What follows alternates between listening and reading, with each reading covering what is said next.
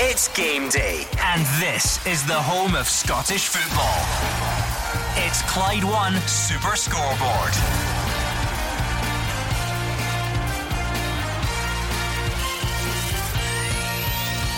Good afternoon and welcome to Clyde 1 Super Scoreboard. On the weekend, the Premiership title could be won. Victory for Rangers today, combined with Celtic dropping points at Dundee United tomorrow, would see the league wrapped up. Ross County and Kilmarnock play each other in a proper relegation six-pointer. Aberdeen, Hamilton, Motherwell, Livy and St Johnstone Hibs make up your Saturday offering in the top flight. I'm Gordon Duncan. Joining me this afternoon is Gordon Dalziel, Mark Wilson, and he's back. The vaccinated one has been away for months. He is in the building. He has returned and we're delighted to have him. As Henrik Larsson used to say, Mark Wilson, it's not about me, it's about the team. So, today, a decade of despair could be hours away from ending for Rangers, unless St Mirren spoil the party at Ibrox. But what a big day at the foot of the table, Gordon, because Kilmarnock, one draw in 9 games, must win at Ross County. And can the Ackies get anything at Aberdeen, who've scored 1 goal in 8 games? Motherwell could be out of the relegation woods by tea time tonight if they beat Livy. This is better than being in the house, but I'll deny that if my wife calls in at 5 o'clock. I'm going to say he's back, right? He's in the building, but we've locked him away in his own wee room. We're still keeping him extra safe. And I must say, I can just about see you through a window. You're quite far away. That is a lockdown hairdo, if ever. I have never seen. Your hair has never changed in all the years I've known you. Now it's over the ears, it's down the back, it's almost coming down over the specs at the front. Yeah, I'm back to being John Lennon. It's like the 1960s. That's quite something. He's like I was actually thinking about that. a grey Pirlo, isn't he? With the flowing locks. Yeah, all you need to do is grow that beard. That's a step too far. Anyway, back to the football. Anyone? Listen, a huge day, and look, we've heard Rangers fans gathering outside the ground, but look, the players have to remain focused and concentrated to go over the line. Sometimes these games can be the hardest when you think the job's done and you're in touching distance. Closing it out isn't as easy as people think, so the players have to remain focused. But down at the bottom of the league, so tight. When you look at Ross County and Kilmarnock, Tommy Wright not had the effect so far that he would want. Big game for them today. You'd think whoever loses that is bang in trouble. Yeah, I think we've got an exciting weekend coming ahead, Gordon. Good card today. Obviously it's all down to Rangers. If Rangers win, then Celtic have got to go to Tannadice tomorrow and get a result, so that'll be exciting. You boys have touched on it. The bottom of the league is really tight, and a massive game at Dingwall. Really is. If you're a Ross County fan, you're a Kilmarnock fan. I know the attention down here's on Rangers and Celtic, but for relegation, these playoffs, it's very tight indeed. Absolutely. Let's go around the grounds then. Huge games. We really are in the business end of the season. So let's go to Ibrox, Rangers against St Mirren, and get the teams with Alison Conroy. Good afternoon. Well, yes, as you say, Rangers' no victory today will take them to the brink of their first title in 10 years. St Mirren, though, looking to secure that top 6 spot, and of course the only side to beat the Rangers domestically this season. The teams for Rangers, just one change from that midweek win at Livingston. In comes Hadji, out goes Scott Arfield.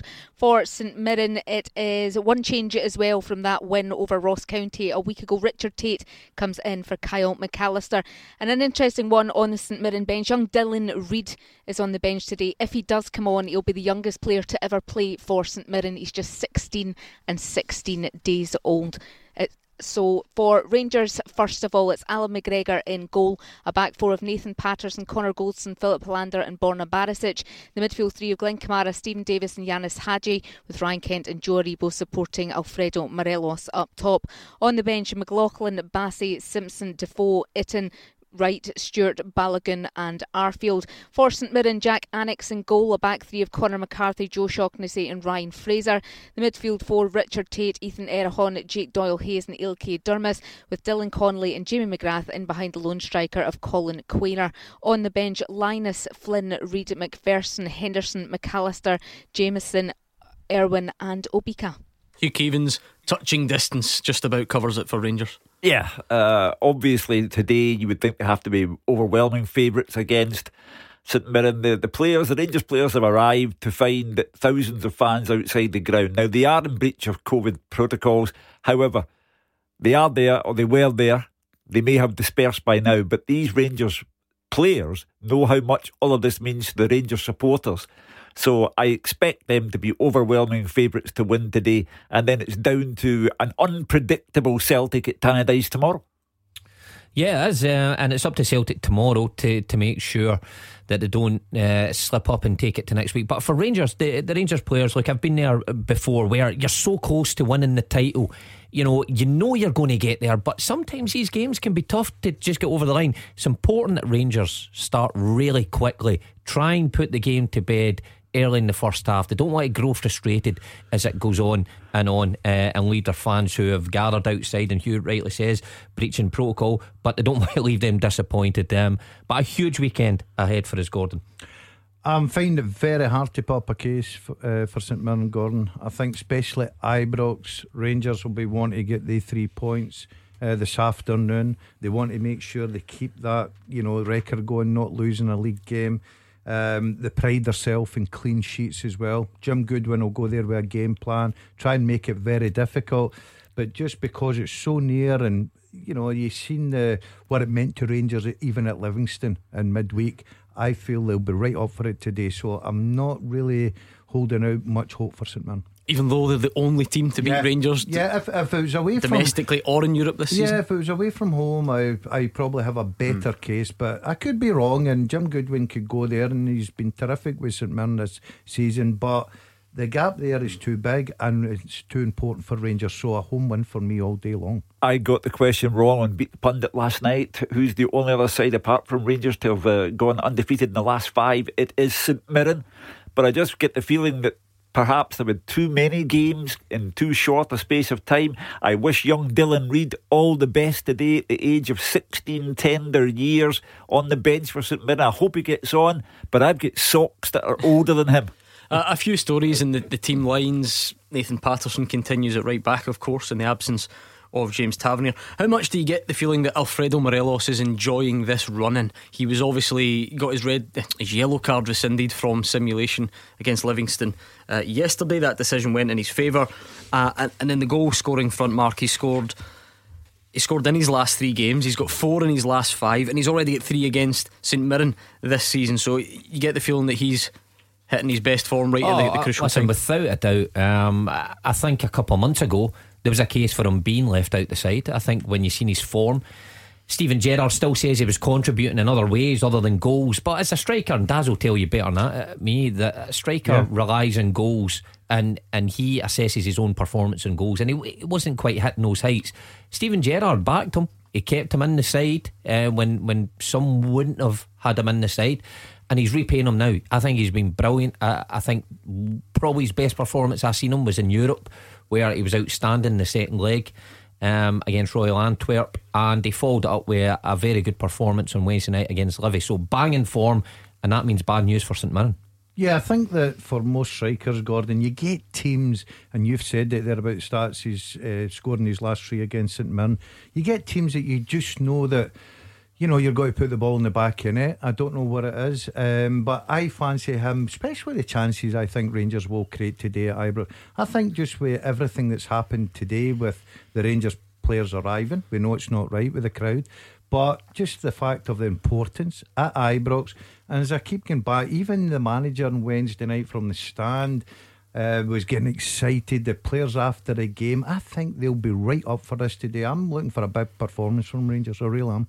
St Mirren, incentive for them as well, of course. A win would seal top 6. They are pretty much there already. It would take quite the turnaround for them not to finish in the top 6. Let's hear from the managers, starting with Stephen Gerrard. We totally understand and can relate to the excitement levels. I think it's fantastic what's happening at the moment, and we need to enjoy every single day as they go by. The important thing for us is to remain focused and try and get this over the line as quick as we can. That starts obviously with St Mirren. Be a tough test. We know they'll be a stubborn team and difficult to play against. They'll have confidence because they've already won away, in Glasgow recently. So they're going to come with the tails up and ready to try and cause an upset again. And then they're the only team that have managed to beat us this season. So we're ready for that challenge. We're looking forward to it. And the team will remain focused and ready for that. That's Stephen Gerrard, of course, up against Jim Goodwin today, hoping to delay the party. I mean, obviously we've beaten Rangers in the League Cup a couple of months back. I think we're the only team in Europe at the moment who's been able to do that. So, we're very proud of that. And of course, we would.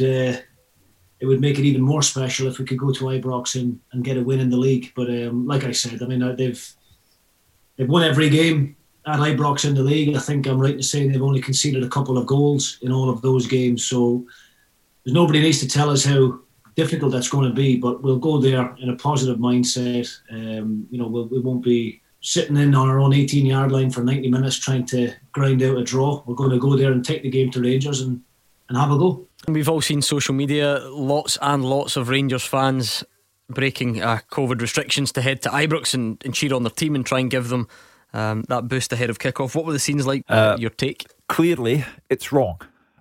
Clearly it's understandable.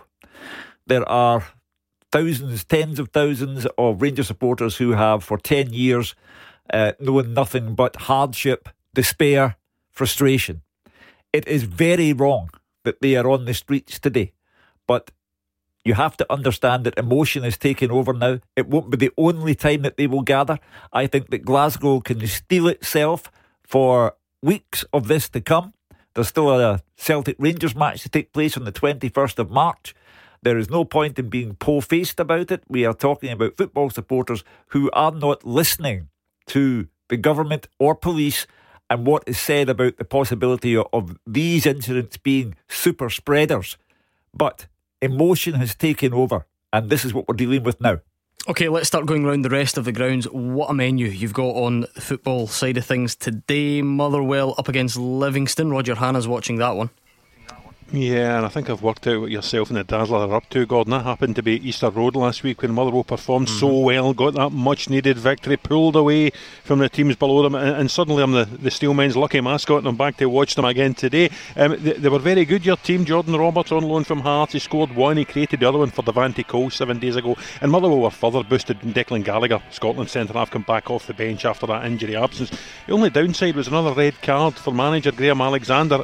He doesn't like to talk about that, but he will be happy to talk about that gap that's been built now. 7 points to Hamilton and Kilmarnock, 6 to Ross County, and with Killie and County meeting in Dingwall today, there's a real chance for Motherwell to open up a gap that is probably going to be insurmountable. I can't imagine two of those teams below them will catch Motherwell were they to win today. Just 1 point needed for Livingston and David Martindale to guarantee them a place in the top 6 and partially ease the pain of what's been a difficult week for them. They lost that Betfred Cup final to St Johnstone on Sunday. They also lost late on to that Alfredo Morelos goal for Rangers on Wednesday night, and they come to Fir Park without a win in any competition in their last 5 games. They haven't even won here, Gordon, since an incredible 5-1 victory over Motherwell back in October 2002. And if the Dazzler can tell me the identity of the Motherwell goal scorer that day, I will actually believe that he does own a season ticket for Fir Park. Motherwell are unchanged. Liam Kelly in goal. It's a back four: Stephen O'Donnell, Tyler McGlower, Ricky Lamy and Jake Carroll, who's recovered after that horrible clash of heads with Christian Deutsch 7 days ago. Midfield 3: Alan Campbell, Robbie Crawford and Barry Maguire. And the front 3: Jordan Roberts, Tony Watt and Devante Cole. On the bench it's Morrison, Gallagher, who stays on the bench, and McGinley, Polworth, Hasty and Long, Lawless, Devine and Cornelius. David Martindale shaking up Livingston a wee bit. It has been a stressful week for them both mentally and physically. 4 changes from the side that lost late on to Rangers in midweek. Out go Stinkler, Lawson and Poplatnik. It looks as if it's a change of system as well to a back 3. It's Robbie McCrory in goal. We think a back 3 of Jack Fitzwater, John Guthrie and Aaron Taylor Sinclair. Across the middle, Nicky Devlin, Marvin Bartley, the skipper, Stephen Lawson and Julian Serrano, with Josh Mullen and Craig Sibbald asked to support the lone frontman Matty Poplatnik. On the bench, Stryek, McMillan and Ambrose, Longridge, Holt and Pittman, Cabia, Tiffany and Forrest. And the referee at Fir Park this afternoon is Colin Stephen. The League Cup winners are in action today. St Johnstone against Hibs at McDermott Park. David Friel has the teams for us. Yes, Gordon, I think in normal times this would be a homecoming party for the Betfred Cup winners, but it's certainly very quiet around McDermott Park. No scenes like Ibrox. The authorities are outside just keeping a wee eye on things, but it's all very quiet. But Callum Davison's promised a celebration when the time is right. I think he wants a summer party in Perth, but for the time being he probably quite likes the fact they can just concentrate on this faint top 6 bid. They really need a win today. With St Mirren at Ibrox, something might give there, so St Johnstone, if they could beat Hibs, would put themselves right in the mix for things going into the final game before the split. It's been a tough week. the cup final last weekend. He had a draw at Hamilton during the week, so he's made a few changes again. Callum Davis, I think there's 4 in total, and that means there's no place for the Bells Hill Cafu. Sean Rooney, no way, after scorer last week, star performance on Monday night Super Scoreboard as well. We're disappointed to hear that. I think he is injured. I think he picked up a knee injury against Hamilton, so he's out.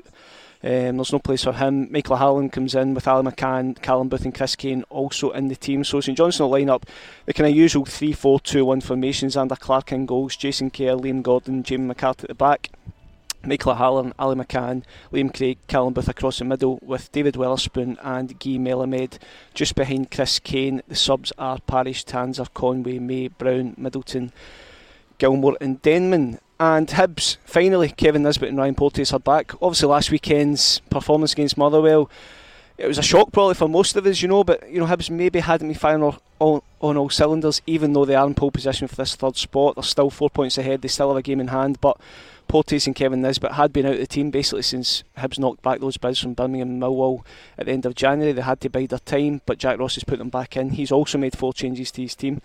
So Hibs will line up with the same sort of 3-4-1-2 formation. It's Ophir Marciano in goals, Paul McGinn, Ryan Porteous and Paul Hanlon.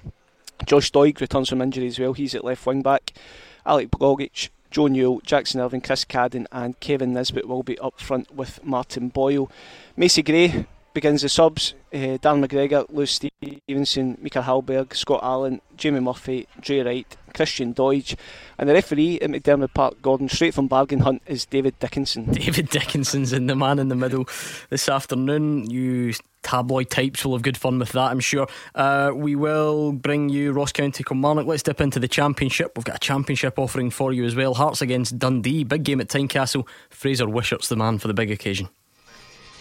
Good afternoon, Gordon. Here we find Hearts, this huge club in the Championship, and on the face of it, they're sitting comfortably at the top of the table, 12 points ahead of Wraith in second, 15 points ahead of Dundee, today's opponents. But it seems that some Hearts fans have been a bit unhappy with the way the team have been playing in 3 draws in a row, and they've had to come from behind to get those draws against Queen of the South and Morton, and the fans are a wee bit unhappy with the team's performances. But in nice COVID times, maybe it's just about getting back to the Premiership. They've done it before in 14-15 season and then rebuilt, and I think that's what Hearts' aim will be, get back to the Premiership and rebuild for next season. And Dundee themselves, of course, relegated the year before, 2019, and like Hearts, a big club, fans have expectations of promotion, but it's been an up and down season for them as well so far. Recent losses against Wraith Rovers and Queen of the South, followed by a good win in midweek against Inverness Cally Thistle, but they should or maybe must get into the playoffs and have to aim for second place, which gives them less playoff games and a chance of getting into the Premiership. Both teams full of international players, recognised names, Boyce, Mackay, Stephen on one side, likes McGowan and Cummings on the other. So with that top level experience, it should be an entertaining game on paper at least. But I have seen Hearts twice here this season and they've been pretty poor, haven't played well. They beat Inverness Cally Thistle 1-0 but weren't great, and then were well beaten by Wraith Rovers. It was 3-2 in the end, but Wraith were very, very good on the day, so they'll have to play better today to get the 3 points, as I expect Dundee to come here and have a go. There's been 2 changes made by Robbie Nielsen from the team at Drew with Inverness Cally Thistle last weekend. Castanier and Naismith are out. Castanier onto the bench, Naismith completely out, and in come Nanduye and Irving comes into the midfield. Craig Gordon's in goals, Michael Smith, Michael Popescu, Craig Halkett and Stephen Kingsley at the back, Gary Mackay-Stephen, Aaron McAnuff, Andy Halliday and Andrew Irving in midfield, with Liam Boyce and Armand Nanduye up front. The subs: Ross Stewart, Eddie White, Peter Haring, Christophe Barrett, Jamie Walker, Gervain Castanier and Liam Henderson. Not surprisingly, good win in midweek against Cally Thistle, unchanged for Dundee. Jack Hamilton's in goals. Back four: Christy Elliott, Lee Ashcroft, Liam Fontaine and Jordan Marshall. Across the middle: Paul McMullen, Max Anderson, Paul McGowan and Declan McDade, with Danny Mullen and Jason Cummings as the 2 strikers. Subs for Dundee: Adam Lezekins, Cammy Kerr, Malaki Fagan Walcott, Sean Byrne, Jonathan Ofalabi, Finlay Robertson and Osmond So. And the referee today at Tynecastle is Don Robertson. Dave Galloway is watching Aberdeen against Hamilton. Thanks, Gordon. Well, tomorrow will be exactly 1 year since fans were last at Pittodrie, apart from a test event when Kilmarnock came here earlier this season. Both sides desperate for points today. Aberdeen really need a win to maintain their slender hopes of overhauling Hibs in the race for third place. But Hamilton, of course, are locked in a relegation dogfight. They may be propping up the rest of the Premiership, but confidence is high after just 1 defeat in 5 games. Everything this afternoon points towards a gritty, hard-fought clash, but with little prospect of a goals feast. A couple of changes for Aberdeen today. Callum Henry and Dylan McGeoch are in for Connor McLennan and Dean Campbell. Looks like a back three today. Joe Lewis in goals. At the back, Tommy Hoban, Ash Taylor and Andy Considine. Midfield, Niall McGinn, Ross McCrory, Lewis Ferguson, Dylan McGeoch and Johnny Hayes, with Florian Camberry playing off Callum Hendry up front. Substitutes for the Dons: Woods, Logan, McLennan, Ross, Campbell, Vertonen, Ruth, McKenzie and Kennedy. A couple of changes also for Hamilton today. Jamie Hamilton and Nathan Thomas replace Bruce Anderson and Charlie Trafford. It's Ryan Fulton in goals. At the back, Hakeem Odofin, Aaron Martin, Jamie Hamilton and Brian Easton. Midfield, Lee Hodgson, Scott Martin, Ross Callaghan and Scott McMahon, with Nathan Thomas playing off David Moyo up front. Substitutes for Hamilton today: Gourlay, Sterling, Trafford, Hughes, Stanger, Mimno, Winter, Monroe and Callum Smith. And the match referee here at Pittodrie today is Bobby Madden. Huge game at the bottom. 10th v 11th, Ross County against Kilmarnock. Ross County going Ross Laidlaw in goal, Carl Tremarco, Billy Mackay, Keith Watson, Alex Iacoviti, Charlie Lacken, Blair Spittle, Jordan Tilson, Jason Naismith, Cole Donaldson and Jordan White. White and Mackay up front for Ross County. As for Kilmarnock, Doyle and goal, a back four of Millen, Broadfoot, Medley and Honstrop. Power, Dicker, Mackenzie, the midfield three, Pinnock and Kilty providing support to Kyle Lafferty. Massive game down at the bottom, massive games at the top and big games in the middle as well. We'll get all the guys involved and touch on some of Scottish football's biggest talking points next. The team with the biggest support in Glasgow and the West. This is Clyde One Super Scoreboard. Mark Wilson, Gordon Dalziel, Hugh Keevins back in the building. How many weeks has it been since we saw you? 10 weeks, can you believe it? Well, I can be looking at your hair, but other than that, it has gone by pretty quickly. I must admit, good to have you back. You're not in our studio, but you're locked away somewhere and closer than you would normally be. Solitary confinement. That's I think you've fine. got Yeah, absolutely. I'm in the special unit here. We've got some big games across the Premiership and beyond this afternoon. Of course, the focus at the top of the table, Rangers against St Mirren. Technically the weekend where the league title could be wrapped up. What it takes though is for Rangers to win today and then Celtic to not do the business at Tannadice tomorrow. Then of course Roger Hannah, if that doesn't happen, it rolls on to the small matter of those sides meeting in a couple of weeks' time. Yeah, and it's a sort of bizarre spring fixture card as well, Gordon. If it doesn't finish this weekend, as you say, there's only 2 Premiership games next weekend. Rangers North Celtic play, so it rumbles on to Celtic Park 2 weeks tomorrow. And were Celtic to win that game, there's then the international break. So if it doesn't finish this weekend, there's the potential for this to rumble on for another month before Rangers go over the line. Of course, they will get over the line, they will be champions, they will be deserving champions, but they may have to wait a little while for it yet, and that's why I think Steven Gerrard, the players and the supporters who were outside the stadium this morning will all be happy if it's finished by early afternoon, probably by about this time tomorrow. Yeah, I mean, Fraser Wishart, Steven Gerrard was clear yesterday trying to get that message across that he does not care when it happens, just as long as it does. What will the mindset be like? I'm sure you would rather win it when you're playing, but you know, if you had to choose, you'd rather win it when you're playing than to sit and wait for someone else's result tomorrow. Then of course the possibility of winning it against your rivals. Some fans, that's right up their street. Other fans say, oh no, it's all about us, we don't care about them. So it's an interesting scenario ahead. Yeah, I think as players in this environment as well, Gordon, when there's no supporters around and you know, if it was to be tomorrow, the players couldn't meet up even and have a few drinks and have a celebration because they're just not allowed. I mean, when I was at Rangers 93-94, we went through to Easter Road and lost, but Motherwell, who were second, also lost, and therefore we won the league, and it was the quietest bus ever on the way back because nobody was happy. We lost, it was a poor performance, and it just wasn't the right way to win the league. So I think as players you want to win it, and I think deep down if they could choose, Rangers would want to have the opportunity to win it in a couple of weeks' time at Celtic Park. But in saying that, you know, whatever happens, Rangers just have to win this game today and put the pressure on Celtic, you know. And interestingly enough, you know, you do speak to Celtic supporters that are friends of mine, and they're kind of split between thinking, do they want Rangers to win it tomorrow, or do they want Rangers to win it or have the opportunity to win it at Celtic Park? So that would probably be the worst thing for Celtic supporters, for it to happen at Celtic Park. But as players, you want to be on the field, you want the final whistle to go, and you want to be with your teammates when you win that league, because at very least you can celebrate. So I was speaking to some of the St Johnstone players last weekend, and they said it was just quite surreal, because they had a bit of celebration afterwards and they got photographs taken, then they went home. So from a Rangers perspective, the players will want to win it while they're on the field, but they're going to get there, and it's been an amazing season. If they win it this weekend, how early is this? I mean, nobody could have predicted it would be such an early finish to the season. Mark, have you had both of those scenarios? Have you won it whilst not playing compared to always? No, it was always on the day. Look, I couldn't even compare them. I think as a team where you go through so much together in a season, and there's so much pressure on these guys' shoulders to stop Celtic doing the 10. You want to win it on the field, you want to be with your teammates.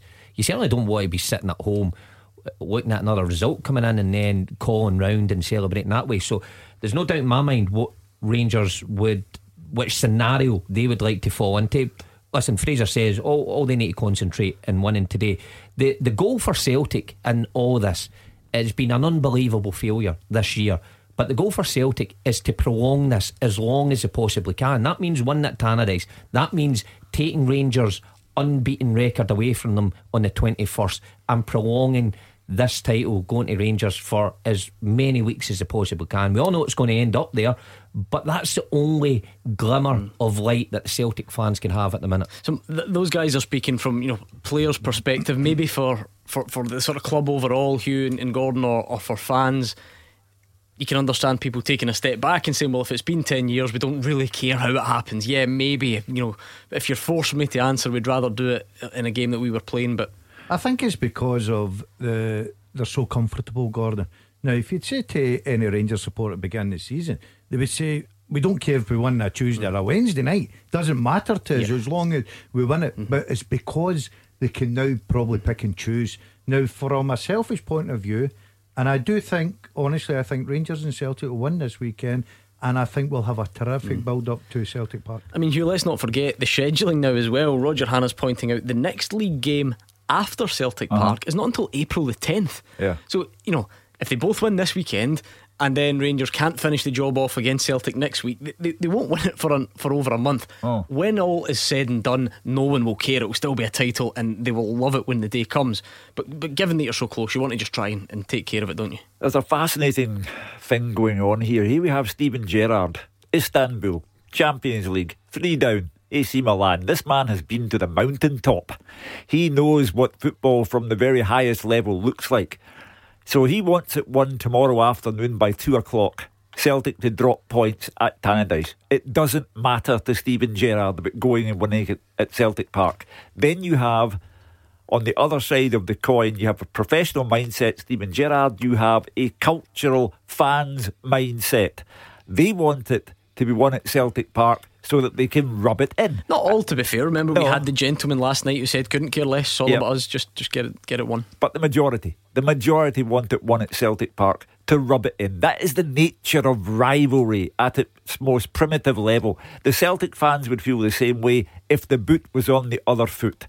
So this is what we're dealing with. I think it's possible it could be decided tomorrow at Tannadice. Celtic are too unpredictable to say without a doubt that they will win that match. I don't think that's possible from this distance. So I think it's a possibility it could be won tomorrow. And I also think if that's not the case, Rangers are better than Celtic and will win at Celtic Park on the 21st. David Friel, I think this is the first time we've had the pleasure of your company since you broke the story that Neil Lennon was leaving Celtic after many months of speculation. That job is now in the hands of John Kennedy, and he's speaking yesterday about the sort of delaying Rangers title party or whatever, not really at the forefront of their minds. What is the Celtic mindset then? I'm sure some fans have certainly thought about it.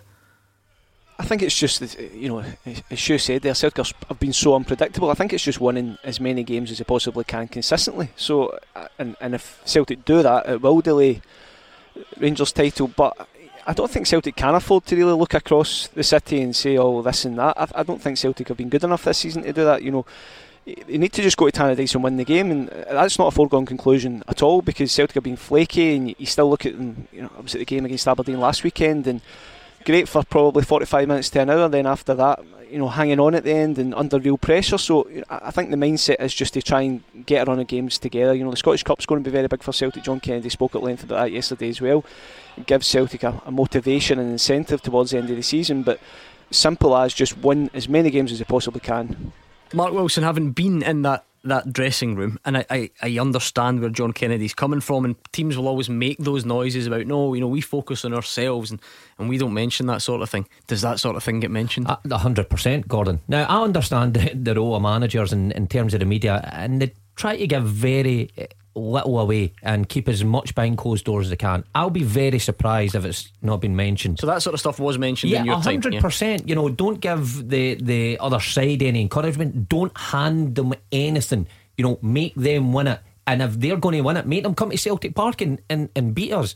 I'll be surprised if that sort of stuff hasn't been mentioned this week, because listen, Celtic have been so poor this season, away from home and at home, but unpredictable, like Hugh says. What they can't afford is another one of those unpredictable performances at Tannadice where they slip up and meekly again surrender the title to Rangers. They've surrendered it overall in the season, but to hand them it would be rubbing salt in the wound. So to not mention it, I'd be very surprised if it hasn't been brought up somewhere along the line. Gordon, if you were asking me to prioritise, and I don't speak for the Celtic supporters, they always remind me. However, if you ask me to prioritise, I don't think the Scottish Cup's a big deal for the Celtic fans.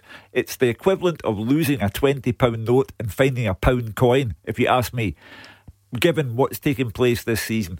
But I do think if they were to beat Rangers twice between now and the end of the season, it would look good on John Kennedy's record, bigger than a win in the Scottish Cup, I would suggest. Does anyone out there at the grounds disagree with that? We obviously got the news this week which maybe surprised some people that the Scottish Cup was returning. We've now got dates for it. How much of a priority will that be? I would disagree with Hugh to an extent, where if you've not won a trophy, and Celtic have won so many in recent years, then they will want to end the season with a trophy, and John Kennedy in particular. And in terms of the league, of course they want to beat Rangers, and they want to have in history that the gap wasn't 18 points or 20 points at the end of the season. It was 10 or it was 11, because you look back in history and nobody knows the story of the season, or that's easily forgotten. But no, I think I would disagree with you. I think when you've had a poor season, knocked out the Cup by Ross County, way behind the league, the Cup takes on a different priority. I think just to win that trophy and get one trophy in the bag during a season.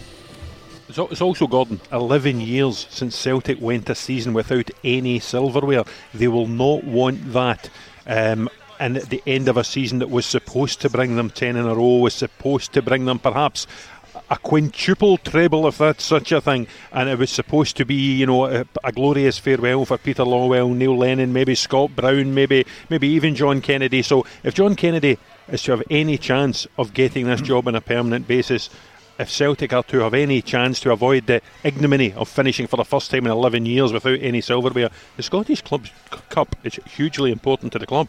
David, you going along with that? Yeah, I think also, the tribal nature of Glasgow. If Celtic win the Scottish Cup, it means Rangers don't.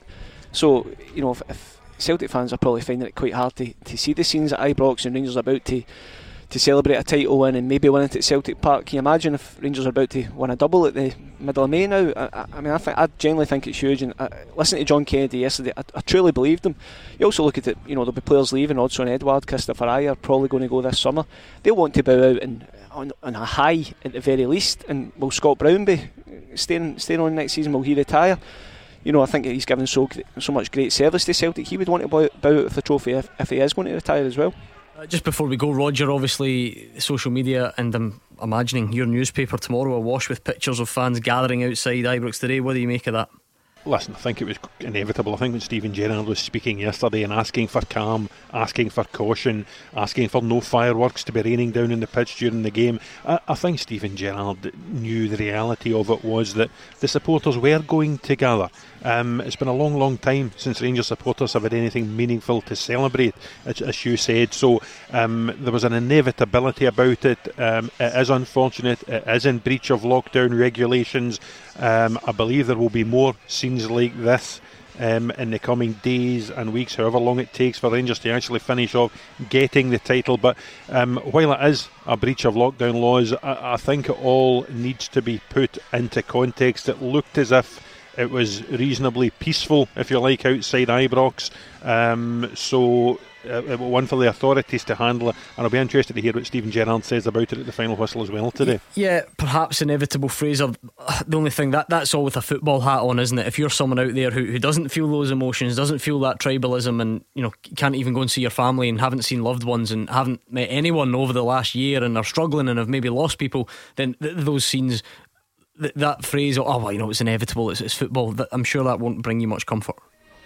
No, and I think to echo what he was saying earlier, it can be both wrong and understandable, but they shouldn't be there, and if they are still there, hopefully they'll disperse and go home, because we're still hoping that we can maybe get crowds at the Euros. We can go and see our loved ones in coming weeks. But some of the scenes are incredible. You're seeing online and of the video footage. We've had this before. We've had people demonstrating in city centres, etc., and it should be happening. So hopefully they'll be able to disperse and go home soon and celebrate with their own families. If it's on Zoom or in a house or whatever else, they can celebrate when Rangers win the league then. We do have massive games on the pitch today, and we are going to go back around the grounds next. The winning team all season long. This is Clyde One Super Scoreboard. Rangers v St Mirren is the big game in this part of the world today, but we've got other huge games around the country at various points of the table. Down at the bottom, a game we didn't get the chance to look at in too much detail earlier on, is Ross County against Kilmarnock. Roger Hanna, just sum up how big that one is. Well, it's absolutely huge. I think St Johnstone did their old manager Tommy Wright a major favour on Wednesday night with that late equaliser at Hamilton. Otherwise, Kilmarnock would be taking the longest journey in the Premiership today up to the Dingwall bottom of the table. They did look better last week against Dundee United. They might well have won the game. They had a goal controversially disallowed. They saw Kyle Lafferty hit the bar as well. He's definitely given them an extra presence up top. But you don't need anyone to remind you, Gordon, of how Ross County can be up there, how awkward they can be. Beat Celtic last time out, I think, at home. So John Hughes will try and rally them today, and it's one of what is going to be a series of games, both before the split and after the split, that are going to be the real stereotypical relegation 6-pointers. I think it's Motherwell Kilmarnock next week or the week after, and then they all of course play each other after the split. So I think Tommy Wright might well take a point up at Dingwall, come back down the road, regroup and just see where he is. You cannot feel sorry for yourself. As you say, you need to find that tool, it makes you, it drives you forward, and don't let anything stand in your way. I think I've got that in the boys, and that's why when the decisions go against them, you feel there's a real injustice, and you feel for them because they're an honest bunch of boys. I think it'll be a very close game, and it's always fine margins, and I'm just delighted that we've given ourselves a chance to be in these kind of games, still fighting for our survival in the SPL. That's all credit to the boys. Yeah, Kelly, the lowest away scorers in the league. They're on a really tough run at the moment, albeit did get back to at least picking up 1 point last time out. Here's Tommy Wright. Yeah, I mean, that's why they're at the wrong end of the table like us. I mean, they've had bad runs. Obviously, change of manager. John's come in, got a bit of a bounce. Great result against Celtic. Then they would expect maybe to go and get something at St Mirren, and they don't. So it's tight. There's not a lot between the teams, and sometimes it can be a decision or a mistake that can make all the difference. Speaking of big games, Fraser Wisher, you're watching Hearts Dundee in the Championship. How big, though, is this afternoon for Derek McInnes? Aberdeen against Hamilton. The Dons find themselves 4 points behind Hibs. They've already played a game more. They've only got 1 win in their last 8. How big is this for him? With no disrespect to Hamilton, although they surprise everyone, this would go down as a kind of must-win fixture in the eyes of those Aberdeen fans, I'm sure. Yeah, I mean, I think you just hinted at it there. I was thinking that if it's somebody else at home, then you might get away with another defeat. But Hamilton Accies or team at the bottom of the table, you lose to them at home, the pressure just builds. And I have to say, I think Derek's harshly treated sometimes by the Aberdeen supporters. They've had a lot to go through this season, a lot of long-term injuries, and over the piece he's been a fantastic manager for for Aberdeen. Sometimes you're just there too long and supporters just want change for change's sake, but if they were to lose today and Hibs were to get a win and go further in front, then I think the pressure might just build, because it's a Hamilton Accy. We all know, we've seen it in football, there's one result that can just cause you real problems, and I don't know what his relationship's like with Dave Cormack, but certainly when Stuart Milne was there, Stuart Milne was 100% behind Derek. But in football, strange things can happen, and I think Derek was talking as well. He's conscious that Hamilton just have that in them. They've always had it in them, because the players they sign are good pros, they're fighters, and they can just pull out a result that you don't expect from somewhere. But I do think Aberdeen will win it, but it's maybe just the style as well. When they do win, it seems to be by the odd goal at the moment, so Derek will be hoping for a couple of goals at very least. You're absolutely right. If you're a neutral and you want goal fests, Aberdeen don't tend to be your team at the moment. 7 goals across the last 8 Aberdeen matches, so for either side, 7 goals in total. So narrow games they tend to be at the moment. Let's hear from the managers, shall we? Derek McInnes first.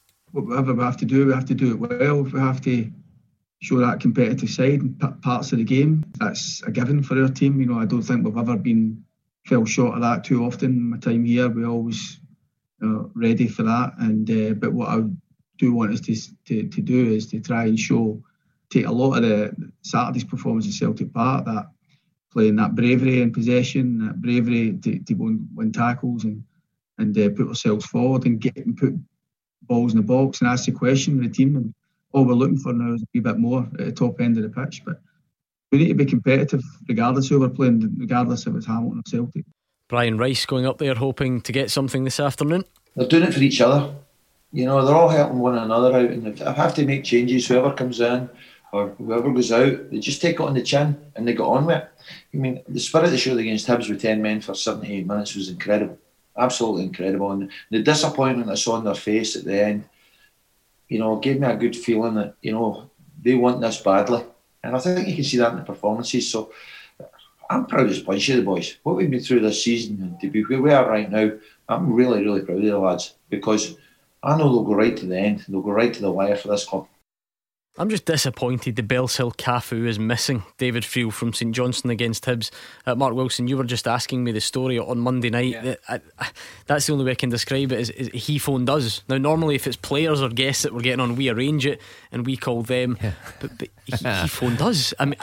That's brilliant. Hugh had mentioned something about him on Twitter, and at 5 to 6 I could see the phone ringing. I could see the producer typing in the description of the call, and it said Sean Rooney. I'm thinking, surely not, it's not that one. And that the producer was making the point, like seriously, are you the guy that scored yesterday? And he was going, aye, yeah, Hugh Keevins told me. Hugh Keevins said to phone in, and we didn't believe him for That's ages. Great. We miss characters like that. They reversed the charges right now. Absolutely. Have you ever phoned in after one of your fantastic goals 10 years ago? No.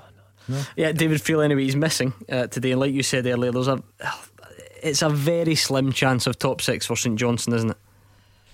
Yeah, very slim, but you need to keep going, because everybody expects Rangers to win today, so you never know, they could take it to the final day before the split fixtures. But yeah, I'm gutted Sean Rooney's not playing, because he's clearly a big character. You saw his interviews after the game, he phoned the show. I think we saw the social media post on Sunday night after Callum Davidson, and said that everybody was going to take it easy of Sean Rooney with a pint in his hand. So I think he's a big character. He's also a very good player, and St Johnstone will miss him today. But Hibs, a lot of pressure on Hibs as well. I know they've got a bit of a cushion over Aberdeen, but they need to get back to form. They've not been playing very good, so a bit interesting one.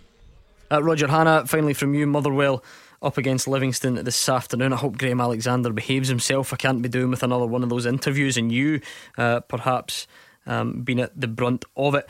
My boring stat for the week, yesterday morning, decided to have a wee look over the last 10 seasons, Roger. An average over the last 10 seasons, it's just over 35 points, which guarantees you 10th place. Motherwell are on 32 today, so you don't need me to do the arithmetic for you, and know that a win today should be there or thereabouts in terms of not getting dragged in. I would completely agree with that, Gordon, particularly as we said earlier on, because Ross County and Killie are facing off against each other. They'll play against each other after the split. They'll both play against Hamilton Accies after the split, so it's difficult to envisage 2 of the 3 teams below Motherwell getting past Motherwell if Motherwell were to win today and get to 35 points. Terrific performance 7 days ago against Hibernian. It was as good as it was surprising to go there against a team who had, were third in the league, or third in the league, had won 4 consecutive games, had been playing well, but Motherwell got there, they got in their faces, and every department of the team played well, Gordon. The 2 centre backs, young Tyler McGlower on loan from Blackburn, in with Ricky Lamie at the back. Even when Jake Carroll went off on that head knock, you look at the midfield 3, there were Tigrish, Campbell, Crawford, Maguire. They were in the face of the Hibs players all the time, and then when it got to the sharp end, you'll have seen the goals a few times. A terrific ball by Tony Watt to release Jordan Roberts for the first goal, and then Roberts linking with Devante Cole for the second goal. And I think there had been a bit of criticism of Graham Alexander prior to that for sticking with the 3 up front, but it certainly paid dividends for him in Edinburgh last week, and he'll be looking for the same again today.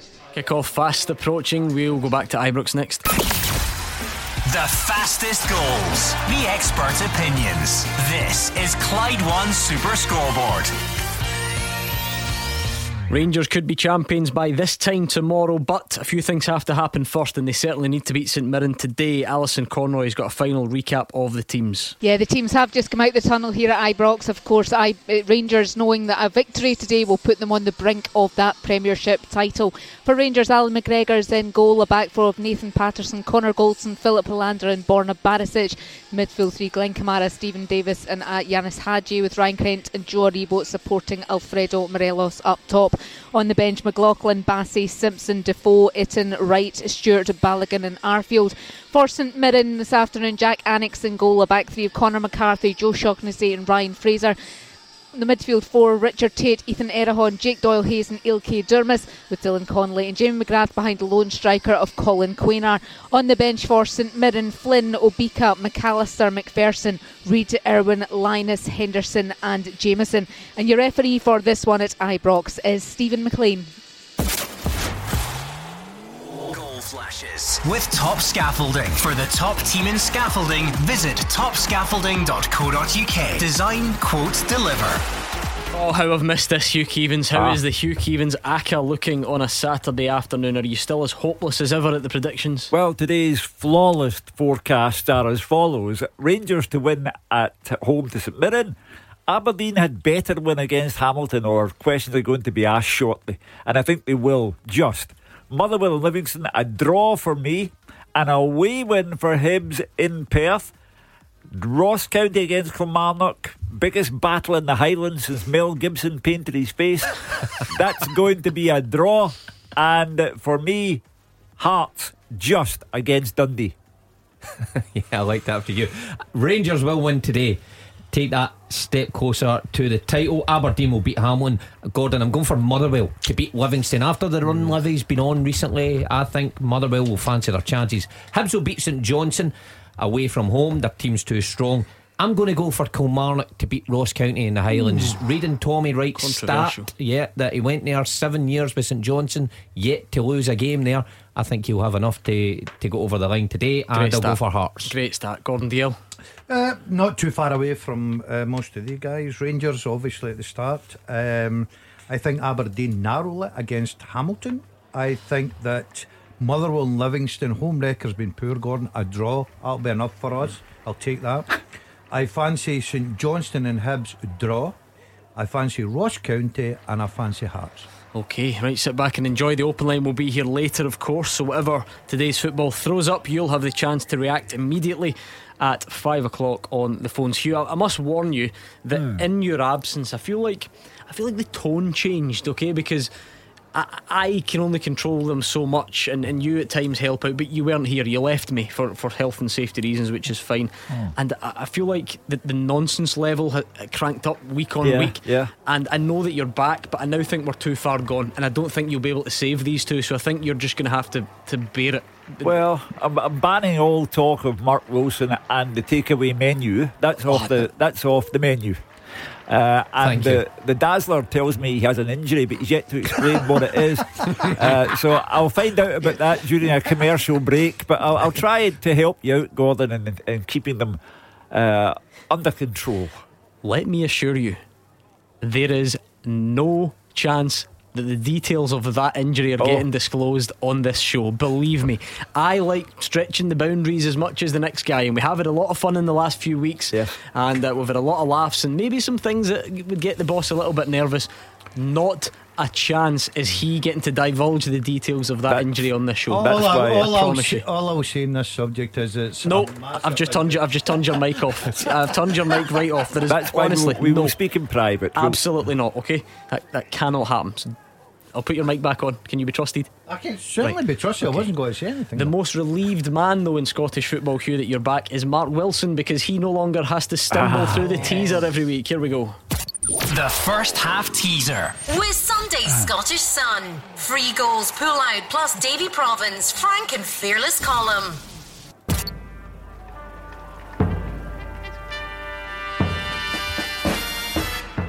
There are 5 Frenchmen who have played in the Scottish top flight since 2004 who have also received at least 1 cap for the French national team. Who are they? There are 5 Frenchmen who've played in the Scottish top flight since 2004. They've also won at least 1 cap for the French national team. Now, sadly, I'll give you a hint right away. Sadly, Jérémy Aliadière is not one of them. So no Jérémy Aliadière, but there are 5 other Frenchmen, top flight Scottish football, with at least 1 cap for Les Bleus. Do you know what I love about this? Gordon Dalziel is nodding away with like a real confident look in his face. I've seen the answers. There is no way you're as confident about this or you should be as confident about this as you think you are. I think I've got one already. Did you read his lips when he whispered that in my ear? He's definitely no one. What did he say? Hold on. Is it on the list? Because we don't want to. Obviously not, I would imagine. What did he say? Darcheville? No. What did you call he even French?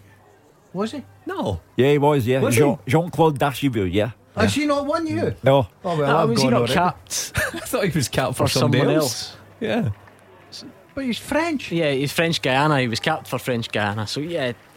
He did play for the French under-21s team. So, not as ridiculous as he's. Thank you very much. He's very hard on you, isn't he? He's trying to wind you up. Right, okay, so we're up and running with the teaser. We've got the games. You can stay in touch all afternoon on Twitter at Clyde SSB. That's what you need to do to answer this teaser. You need to get those 5 Frenchmen who've played in the Scottish top flight since 2004 and received at least 1 cap for the national team.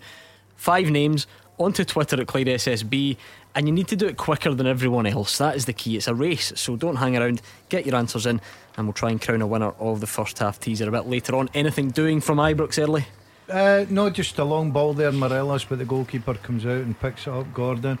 It'll be a cagey start. St Mirren will go there with a game plan. I know Jim Goodwin's come out and saying, look, we're not going to park the bus, we're not going to put everybody behind the ball, but you've got to get the ball first and foremost, and Rangers tend to dominate possession at Ibrox, so the first goal's got to be so important. St Mirren just want to keep themselves in the game. But a wee injury there to the goalkeeper, is it? Jack Annick back at his old club. But when you're saying there about Jim says he wouldn't go there and park the bus, he said similar when he went to Celtic Park, and he was good to his word. He went there, I know it's against a totally different team in different form, but he went there and he took the game to Celtic. They were particularly impressive in the first 20-25 minutes, where they created some chances, scored some decent goals, albeit poor defending from Celtic, but they took the game to Celtic and they got their rewards.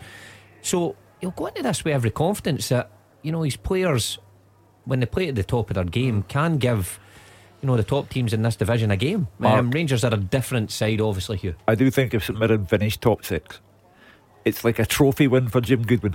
Given the way the season started for them, they had their COVID-19 problems, all sorts going on at St Mirren, but if they finish top 6, it has been a remarkable season for Jim Goodwin, and also for Tony Fitzpatrick, who said they would finish top 6, and everybody laughed.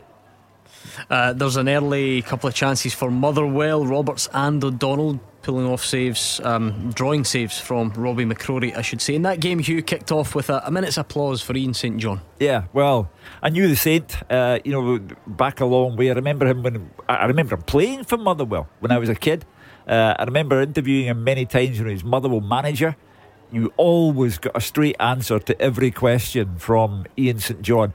Terrific guy, tremendous centre forward, played in an era that was so good that he hardly get any caps for Scotland compared to the way they are now, and just a top class man. So sad passing at the age of 82. It's been a difficult time for men of my generation. So many of them now starting to go. Yep, minutes applause there at Fir Park, just showing a bit of a sign of respect to Ian St John. No goals in that one, no goals anywhere yet. Rangers, St Mirren, Motherwell, Livy, St Johnstone, Hibs. We've got Hamilton up there at Pittodrie and Ross County Kilmarnock. Hearts Dundee is our featured championship match as well, and there's nothing doing there. Do you know, just on the subject of trivia, right, because we've got the teaser up and running, and this just shows you how misplaced his confidence is. When you read the question, Hugh, Dale was giving it a knowing nod as if no problem. Roger the Encyclopedia Hannah can only get one. Oh, well, now he usually goes straight in with them all. I have to be brutally honest. There's one guy among the five that I just don't remember at all. I don't remember him being in Scotland at all. We've got the 6. Me and Wilson. 6 out of the 5. Oh, is it 5? Right, he's that good. He's got 6. He's got an extra one. Well, you know there's always I was going to say, problem. to be fair, if you've heard the teaser before, there is every chance that there is more than 5. If Gordon Dalziel has got 6, I guarantee 3 of them are Spaniards. Yeah, there's absolutely no chance. Hugh, an old pal of yours, an unlikely pal, I must say. Yeah. Dom Thomas. Oh, now, Dom, young Dom. Yeah. He's been in touch. He's got a couple actually.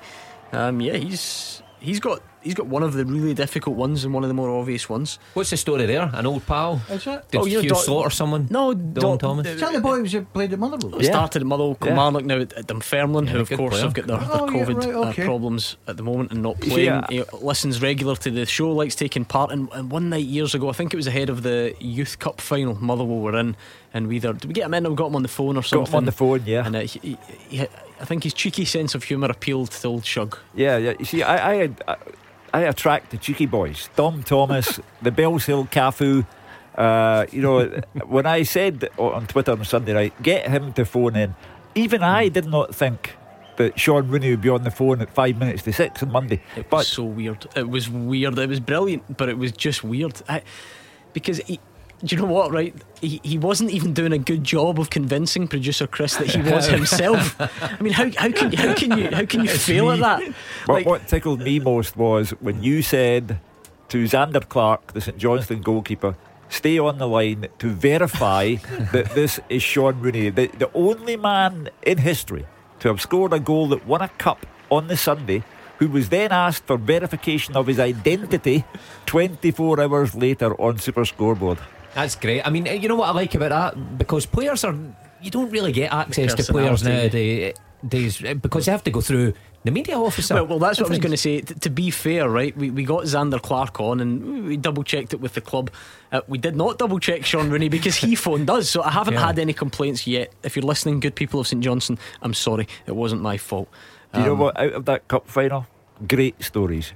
Sean Rooney being one, Liam Craig, I felt so good for him that after all he's been through in his career, he gets the cup winners medal at the end of his career. And Callum Davidson, I've always liked Callum as a player and as a person, and there he is, less than 40 games as manager of St Johnstone, and he's won a major trophy. Some great lines from Sean Rooney as well. He says he's been dreaming of this moment since he was down the park with his pals playing cuppy doubles.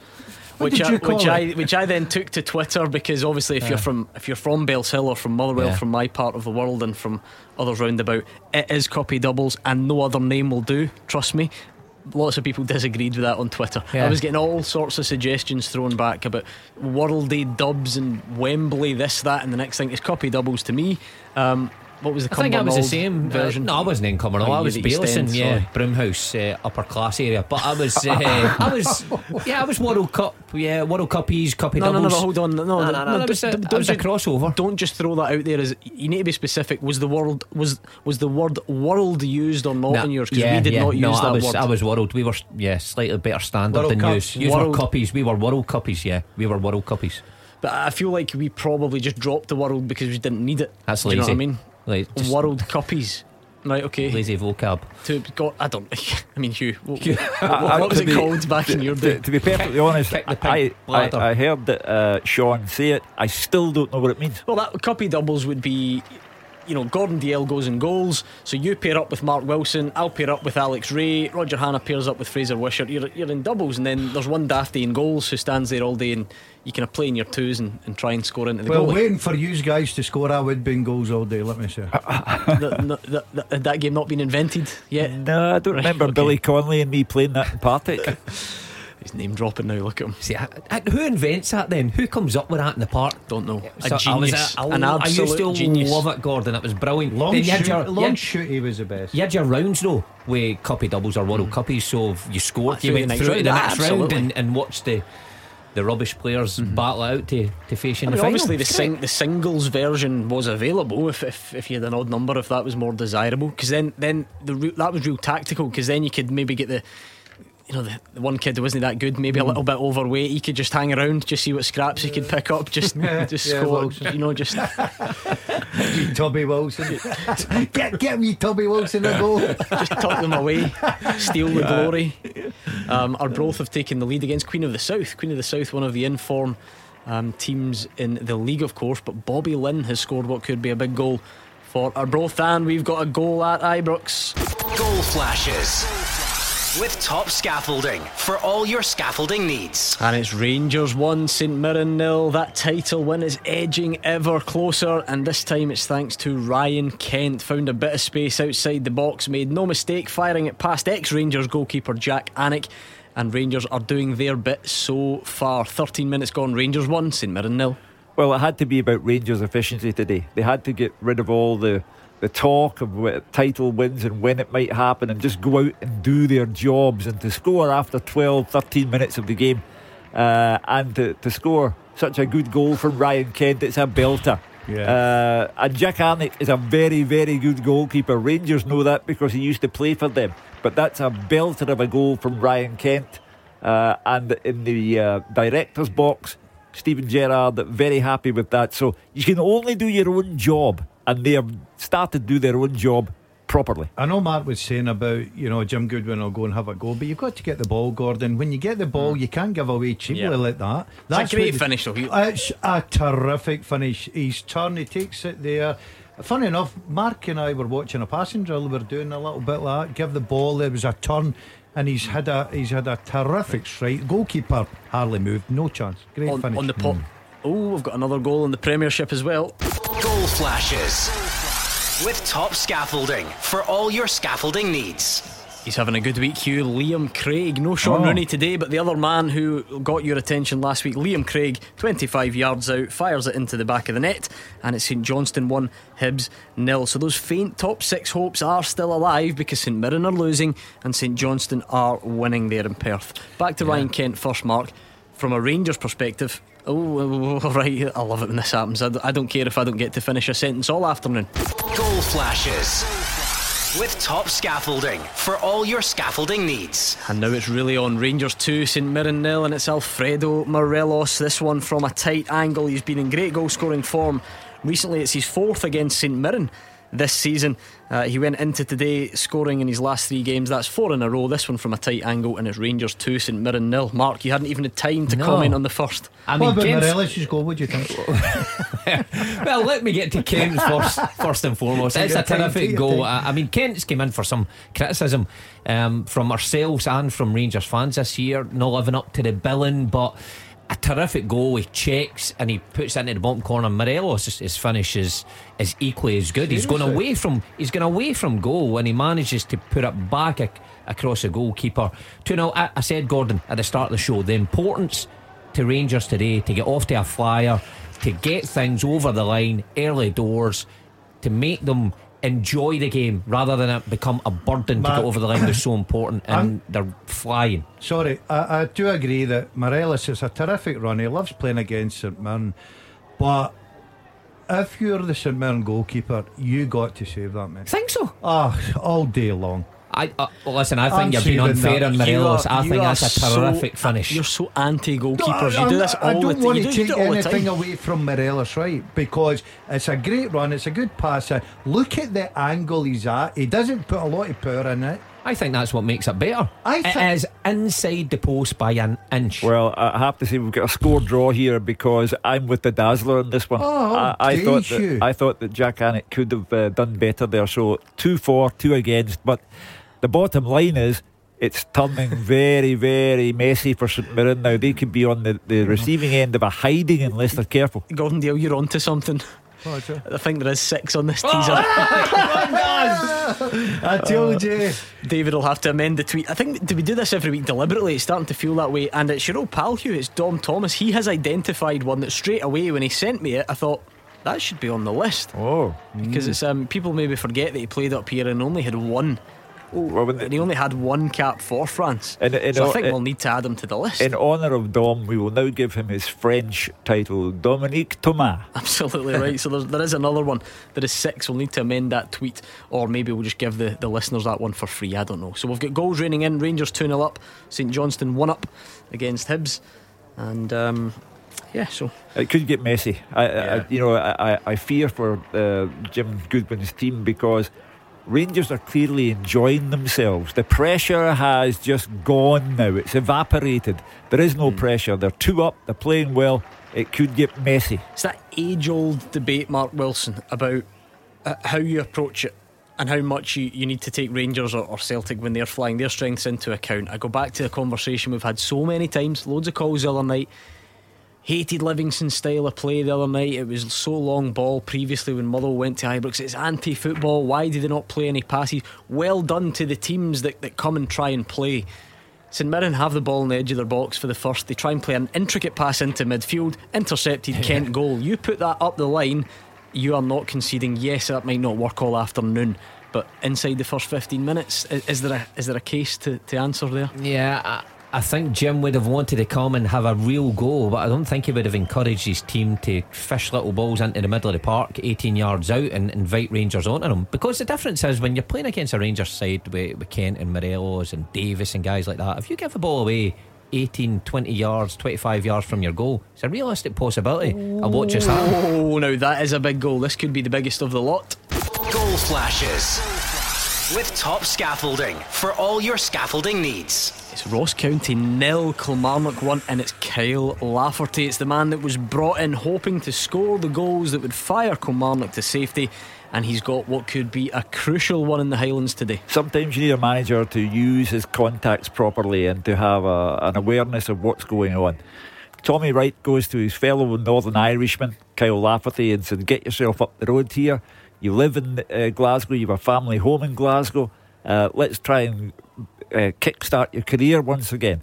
And I thought last Saturday against Dundee United, you could see the importance of Lafferty. He rattled the crossbar, he had a goal disallowed unfairly in my estimation.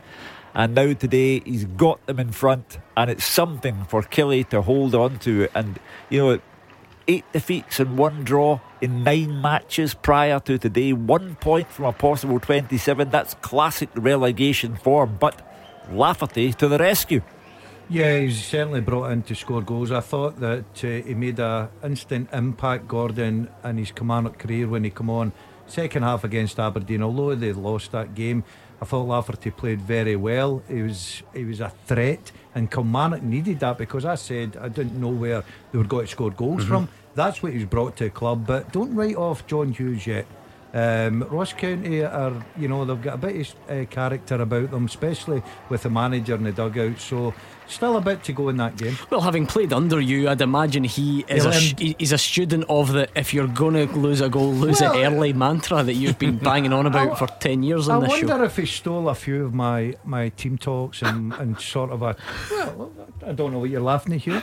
I thought, was it in the Highlands you unravelled? Was it against Inverness? Yeah, that's when he got his police escort. Yeah, police escort. Yeah.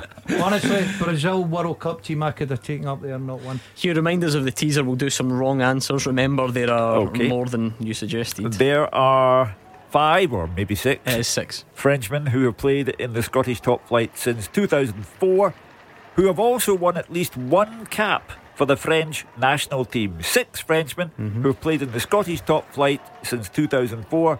They've also won at least 1 cap for Les Bleus. Chris Riordan's gone for, he's got a few of them right, but he's gone for Moussa Dembele, Nope. which is a common wrong answer. Kieran, amongst others, going for Givars. Stefan Givars is not there. You've got your time frame off, remember, this is since 2004. Robert Provin's also going for Givars. RJ Demon, I love his style. He has put one of them in capitals, and it's the 6th. It's the one that we didn't have initially, so he must know. I think he's seen this question somehow. What else have we got? Oh, Daniel's given it a right good go as well. Kieran's now added the 6th. Odsonne Edward. Odsonne is not there, no. Not been capped yet. Okay, keep your answers coming in. Let's get the race on and see how we do on that one. Sideshow Bob. Callum Crowe might just... Well, Callum's got all 5, so we'll give him the benefit of the doubt, since we didn't originally advertise the 6th. Heggles wants to know if Charbonnier is on there. Lionel Charbonnier, no. How good is he? His French pronunciation. He's top drawer. Arbroath 2, Queen of the South 0. Michael McKenna. So it's a good afternoon Bad so for far Alloa, though. for Dick Campbell's side. Absolutely. Alloa, I think, are a goal up on the team we can now call Neil McCann's Inverness Cali Thistle, but Arbroath flying out the traps. Right, we've sparked another discussion here with the old copy doubles thing, right? So Martin says a slightly different version was Copy Secrets. What on earth is this? He says everyone picked a team from a specific country or a specific league, and if you scored a goal you guessed a team, and if you guessed someone's team they were out.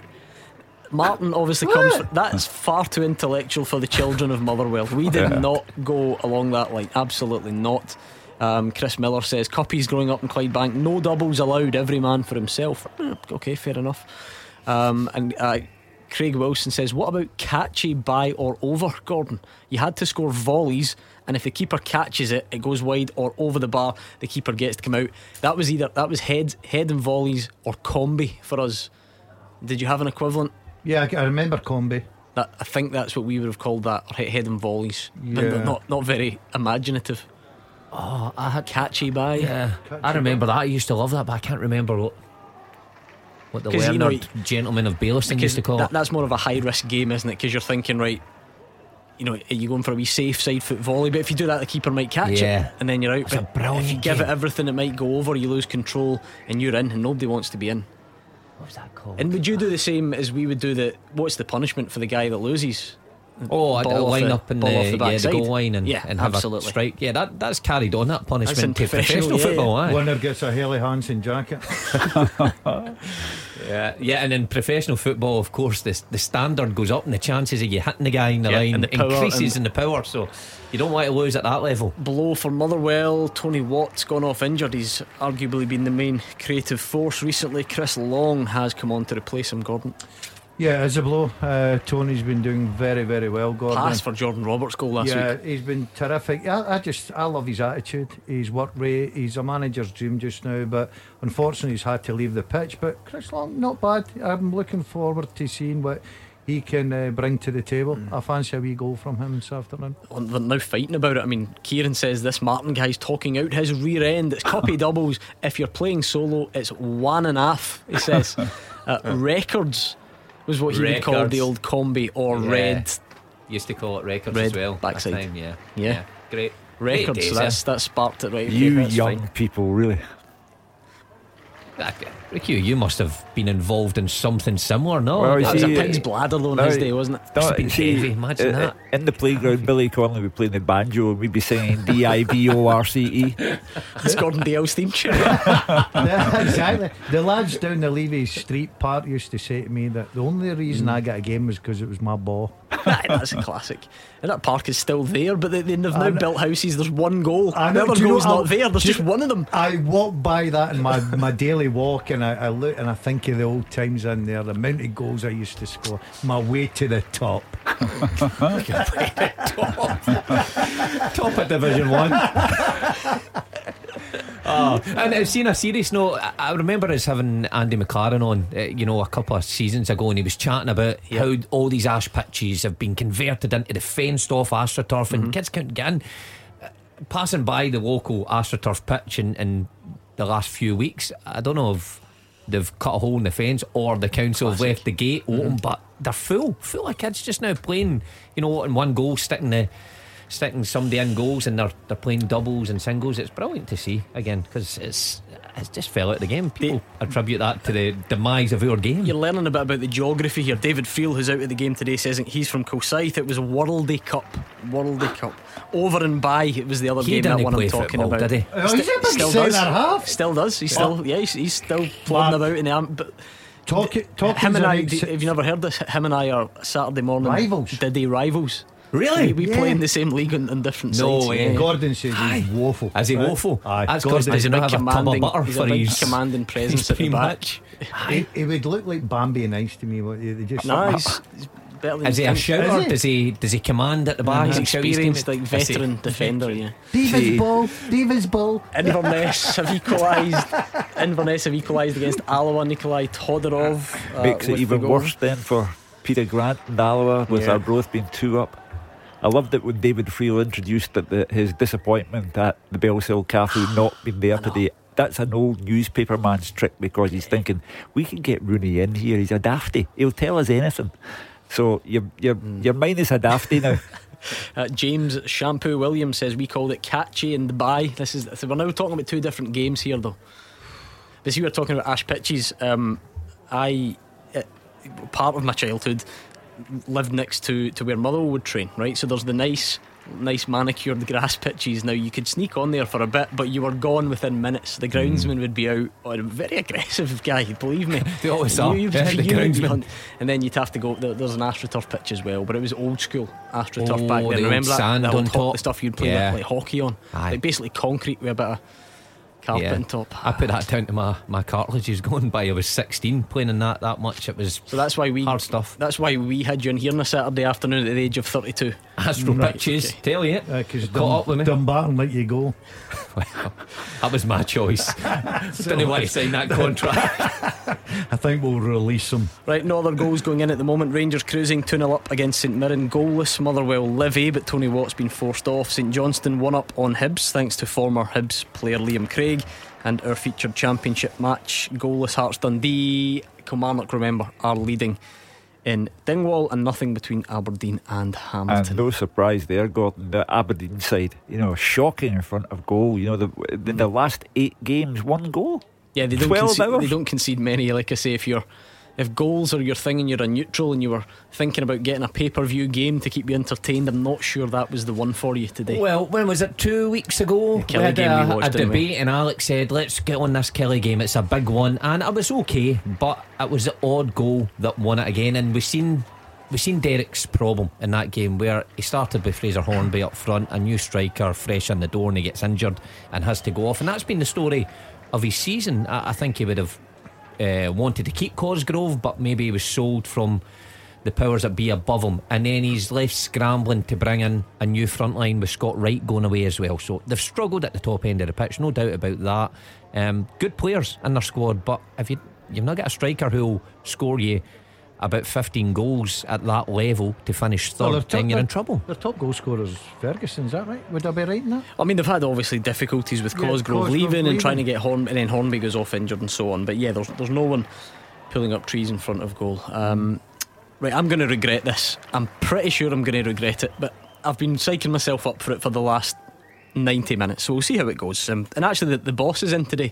He's doing a wee shift with the commoners. He's in looking after things for us, so he might actually drag me out, and this could be the end of it. But you're talking about the reach of this show, Hugh, now it'll never surprise you, never fail to surprise you. Sean Rooney phoning up the show, giving us one of the great moments of entertainment. Well, I feel like that was weird, but we took it up a notch in the weird stakes on Thursday night, and Mark and Gordon don't actually know about this latest development. So at one of the breaks, I was earwigging, I was listening in to Mark and Gordon talking, and Mark was telling Gordon all about this guy that he's discovered that he's a big fan of. Mark's hero is a wait a minute. It's a gentleman called Kieran Lee. Are you familiar with his work? I'm not. Let's just say he's in the adult entertainment industry, right? Okay, he's massive in it. So well, Mark was just telling us how he's a big fan of his work, but I didn't know this at the time, so I didn't know who it was. I thought, who is this guy? So I thought I would Google him and find out. My goodness, I was met with quite the surprise when I researched it. If anyone wants to Google to find out his work, type in Kieran Lee actor, because there is a footballer by the same name, Kieran Lee actor. You'll see who we're talking about. And so his face when I've looked through the glass here, right, says it all. But it gets weirder, Hugh, right? So, and also, just for a bit of background, Kieran Lee has a certain body part of his insured for $1 million. Oh, $1 million? He has it insured for $1 million, right? I'm staying out of this for legal reasons. Yeah, please do. Right, just leave it to me at the moment. And now I think there's a goal going in. Maybe it's Lee. Going to keep you in suspense here. Goal flashes with Top Scaffolding for all your scaffolding needs. Devante Cole with the penalty. It is Motherwell 1, Livingston 0. Former Livingston player Robbie Crawford brought down in the box. Devante Cole dispatches the penalty, and Motherwell go 1 in front. That's Devante Cole's 6th goal under Graham Alexander. He's really turned up for the new manager. Anyway, where was I? $1 million insurance policy. Was that the last topic? Right, okay. So Hugh, we discussed this on Thursday night. We had a bit of fun. Thought we'd stitch Mark up and wind him up for for this hero. But hold on. But it then took a turn. By the next day. What took a turn?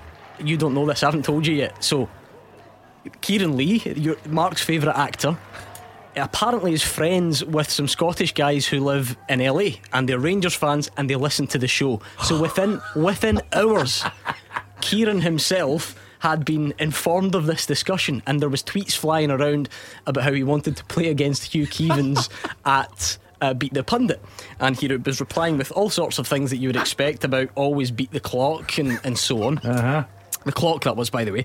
And his friend who actually got in touch with me has been sending me screenshots of the messages, so I can see they're coming from the horse's mouth. And Darren Campbell is his friend who's sent them over, and he's even offered to give Hugh a free password, free account, free access to his OnlyFans account. Now, do you know what OnlyFans is? Not a clue. Right, okay, we'll have to tell you the next. But you're getting a password, let me tell you. But he's offered you a free access to his account. Genuinely, I have the messages in front of me, and he even sent a picture of what he was doing for work yesterday, and I'm going to have to leave it there because I can see the boss next door. He's getting very nervous, but yet he genuinely got in touch. I mean, what is the chances?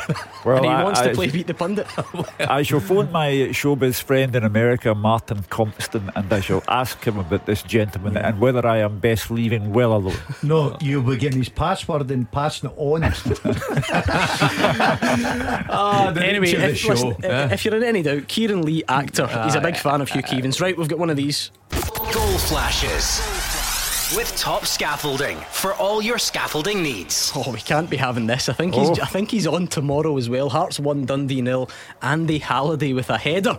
I mean, do you know what? He's got the lockdown buffon a little bit like yourself, Hugh, and he's obviously been going a bit thin on top, so maybe that extra cushion on the header, I think that could have done him wonders. It's from 12 yards out, says Fraser, which that's long range for a header, is it not? Yeah. Well, to be fair, he did score a long range goal for Rangers against him in the Scottish Cup final. Off his head though.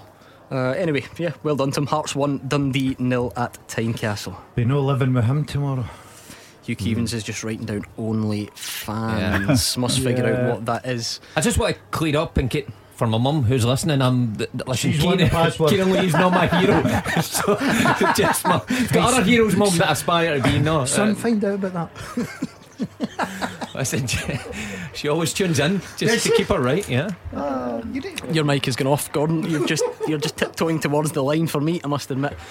Robert Jones says on the game of catchy, Gordon, if the outfield players rattled 11 goals by the keeper, he'd be in for 2 catches. Right, okay, we didn't have quite that criteria. You remember if you played a sidey and a team had a man less, did that team get the any man save rule? Right, you see, hashtag scheme football. Right, we're now, I think we're going off on tangents. I'm wanting to stick to Cuppy and any other similar games. Yeah, well, taken away for a couple. Remember 10-21ers? You ever play those with bigger sides? Yeah, 10-21ers. That's what you would play. You play that, no? I don't recall Gordon? the name. The name doesn't. Time 20 the winner. That was half time. Yeah. Oh, right, okay. No. Yeah, 10-21er. Let's get in the park. You guys are older than me, remember? Sometimes there for hours on end. And that was the time where you play school football in the morning. Then you couldn't wait to go and play in the park with your mates for hours and hours. You couldn't get me to play 2 games a day when I was a professional. We had to play very quickly. We had to play very quickly. Then the air raid siren would go off to get into the bunker. Div says this Kieran Lee chat with Hugh and OnlyFans is killing me. Says Div. Oh, it might well kill Hugh as well, believe me.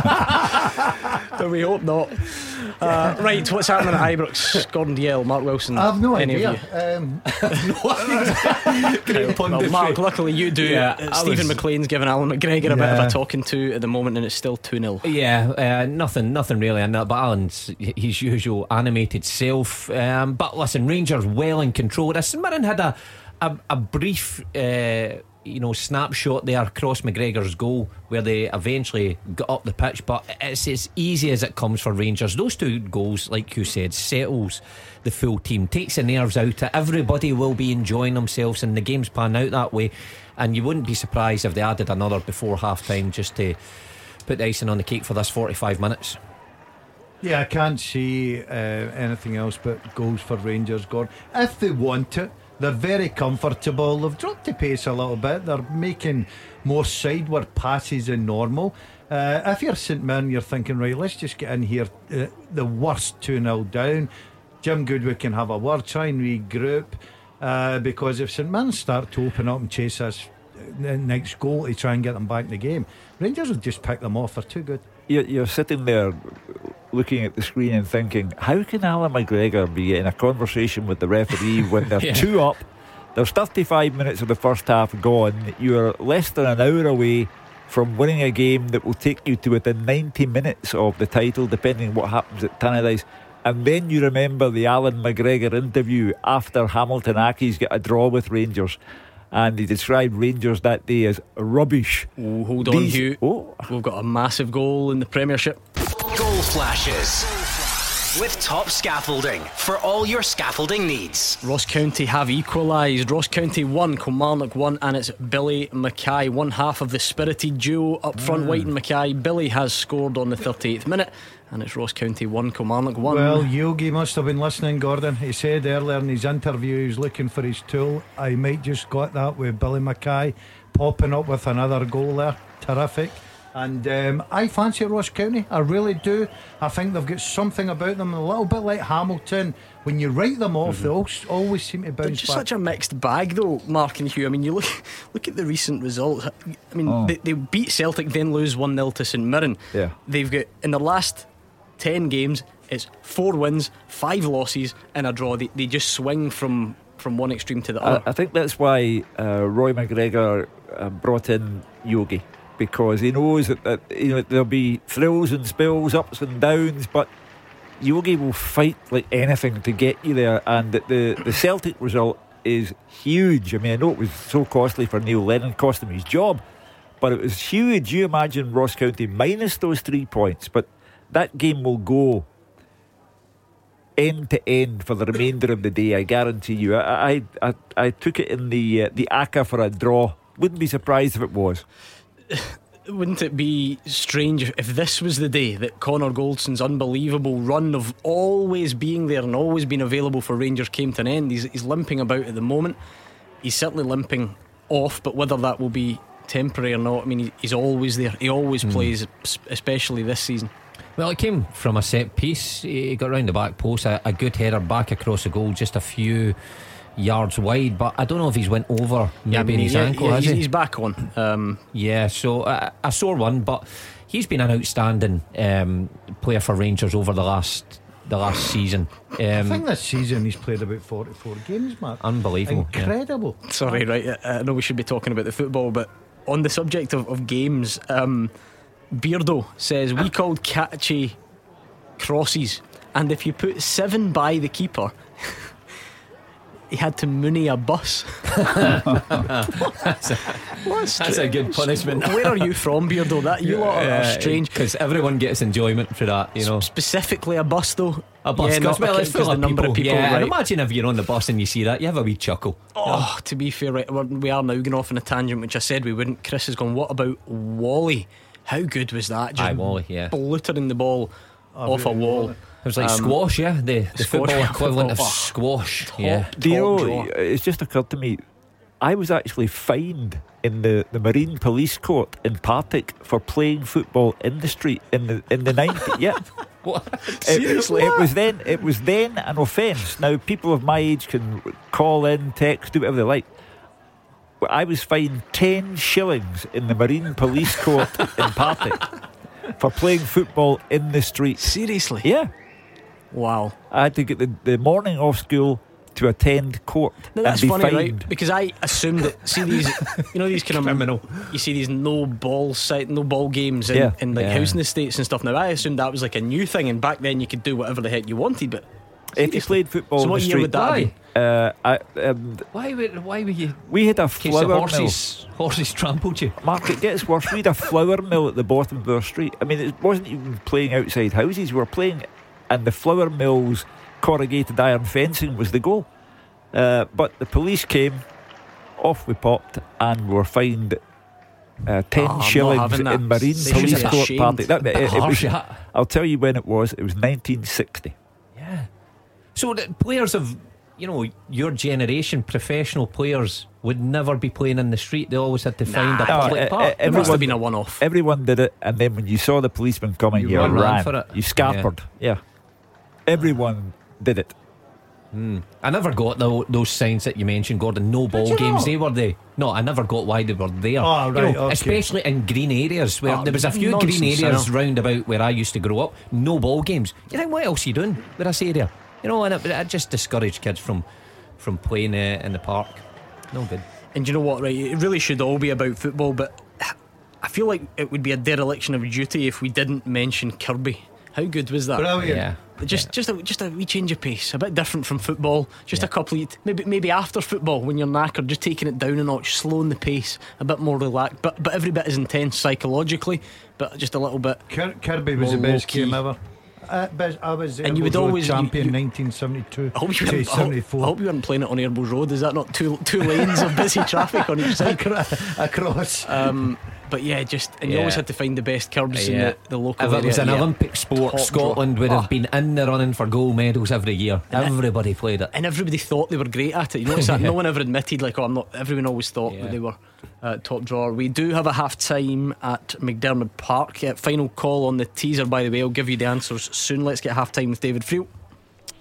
Half time at McDermott Park, Gordon and St Johnstone 1, Hibs 0. Liam Craig's enjoying one of the best weeks of his career. Probably was very emotional at Hampden last Sunday, and he's the difference between the teams at half time here. What a goal it was. There'd been nothing before it, really. Very few chances in the game, but Callum Booth went down the wing in 15 minutes, whipped across in, the ball was cleared out to Liam Craig, probably 25 yards out. He takes a touch and then whips a wonderful shot beyond Ophir Marciano right in the bottom corner. It was a magnificent goal that probably didn't really befit the first half because it was very cagey, both teams cancelling each other out. Hibs have come into it towards the end of the first half. Joe Newell was unlucky, Joyce Doig is also causing a few problems, but St Johnstone are defending well, so Hibs need a big second half performance. Half time, St Johnstone 1, Hibs 0. Into the Championship we go, half time between Hearts and Dundee. Here's Fraser. Hearts 1, Dundee 0. The home side deservedly ahead, but it's not exactly been sparkling football by either team. The home side dominating possession, but other than that goal by Andy Halliday, they've hardly created a decent chance, although they've been comfortable so far in the game. It was a slow start to the game by both teams. 12 minutes, Aaron McEnough first chance, pulled a shot across the face of goal on the angle, a couple of yards wide of Jack Hamilton's post. Irishman then repeated that from 20 minutes, this time from 25 yards again. Hamilton scrambling across his goal, but the ball was a yard wide, but all very pedestrian, scrappy from both teams. Paul McMullen very bright and energetic on the right for Dundee, but nothing for Craig Gordon to do, and Hearts throwing a lot of balls into the box but getting no change from the experienced Ashcroft and Fontaine at the back. Stephen Kingsley drove a fierce shot at the angle a couple of yards wide. Mackay Stephen Had a shot deflected, easy save for Hampton. Boyce then found himself a yard in the box again, pulled the shot a couple of yards wide. Another struggle for Hearts. They plenty of possession, but no tempo to the game. The diamond formation with Gary Mackay-Steven behind the front two not working, but they did get the goal on 35 minutes. Armand Grandier found some space on the right hand side. He just chipped the ball to the penalty spot, and Andy Halliday, arriving late from midfield, dived to head the ball down and high into the net past Jack Hamilton. But Dundee almost got an equaliser against the run of play with their first effort to goal in 42 minutes. Paul McGowan dipping volley from 20 yards. It hit the bar and came down to the 6-yard box, and it was headed over by Paul McMillan. Really good chance for the winger. He was unmarked as the ball bounced in front of him, and he really should have scored. Dundee offered little so far, but that McGowan effort is a reminder to Hearts that they're still in the game and need to do more in the second half. Hopefully a better game in the second 45. Half time at Tynecastle. Hearts 1, Dundee 0. It's also half time at Ibrox. Let's get the story of Rangers v St Mirren with Alison Conroy.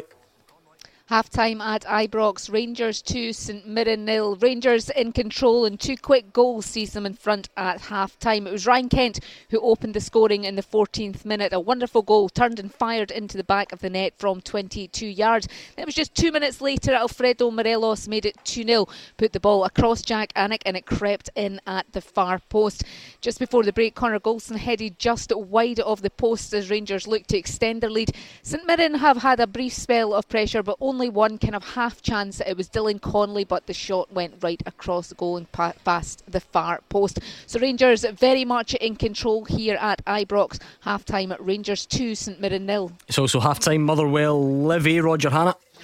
Yeah, Motherwell 1, Livingston 0 at the break at Fir Park. As a reserved first half advantage for Graham Alexander's men, but after taking the lead they did need to survive a spirited comeback from the Betfred Cup finalists of last week. Motherwell could have been ahead inside 2 minutes. Aaron Taylor-Sinclair, once of Motherwell, very short with a headed back pass. It allowed Jordan Roberts, last week's goal hero, to nip in. He was 1-on-1 with Robbie McCrory, but a terrific save from the Livingston goalkeeper to deny. Motherwell managed to recycle the ball, get across to the near side there right, and it was Scotland defender Stephen O'Donnell with a second attempt, and again a fine save by McCrory to stop the visitors from falling behind. There was a setback for Motherwell after 23 minutes. Tony Watt going down off the ball, looked like a muscle injury, bit of treatment, but he couldn't carry on. Chris Long sent from the bench to replace him. It didn't at all, impact on Motherwell's attacking finesse or drive at that stage, and they took a deserved lead after 31 minutes. Robbie Crawford, once of Livingston, just signing a permanent deal here for Motherwell in January. He was barged just a foot or two inside the box by Matej Poplatnik. Easy decision for referee Colin Stevens. Stonewall penalty. Devante Cole kept his nerve to easily beat McCrory from the spot. It's his 6th goal for Motherwell since Graham Alexander took over in January. Really in a hot streak of form, Cole, at the minute. At that stage Motherwell looked well placed to go and really take charge of the game, Gordon. But Livingston fought back in the 5 minutes before the break. Livingston suddenly came alive. A terrific save by Motherwell goalkeeper Liam Kelly, another former Livingston player, from a header by Poplatnik. A typical Livingston long throw by Nicky Devlin, flicked on it in the near post. Poplatnik threw himself at the ball. Great header, looked for all in the world it was going in the bottom corner, and a terrific save by Kelly just to tip it round the post. And then Kelly got lucky just before the end, added time at the end of the first half. Tyler McGlower took down Poplatnik 20-25 yards out. Josh Mullen free kick, it flew past his former teammate Kelly, but it hit the crossbar and flew to safety. Keeps Motherwell ahead at the break. Motherwell 1, Livingston 0. Full roundup of the half-time scores and the winner to the first half teaser coming next. Scottish football's league leader. This is Clyde One Super Scoreboard. Let's do the answers to the first half teaser, Hugh, and then we'll do a roundup of the half-time scores. I'll set you up with your dramatic music. The first half teaser. With Sunday's Scottish Sun. Free goals pull out plus Davy Province, Frank and Fearless column.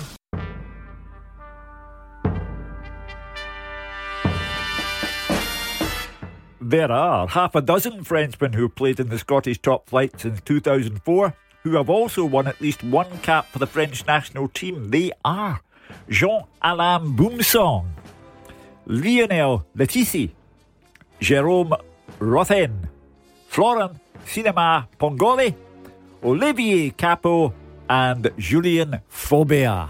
Julien Faubert, that was the sneaky one at the end. Loads of people got them right. Well done. Thank you for playing along, even if you didn't.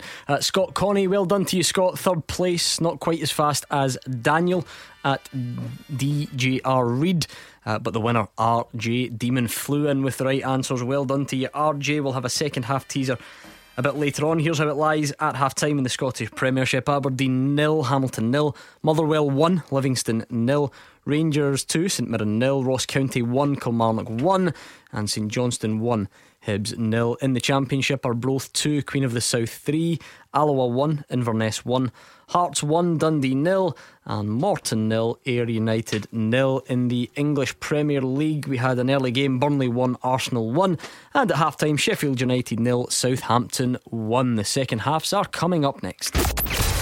Action as it happens, and your reaction from 5 on the open line. This is Clyde One Super Scoreboard.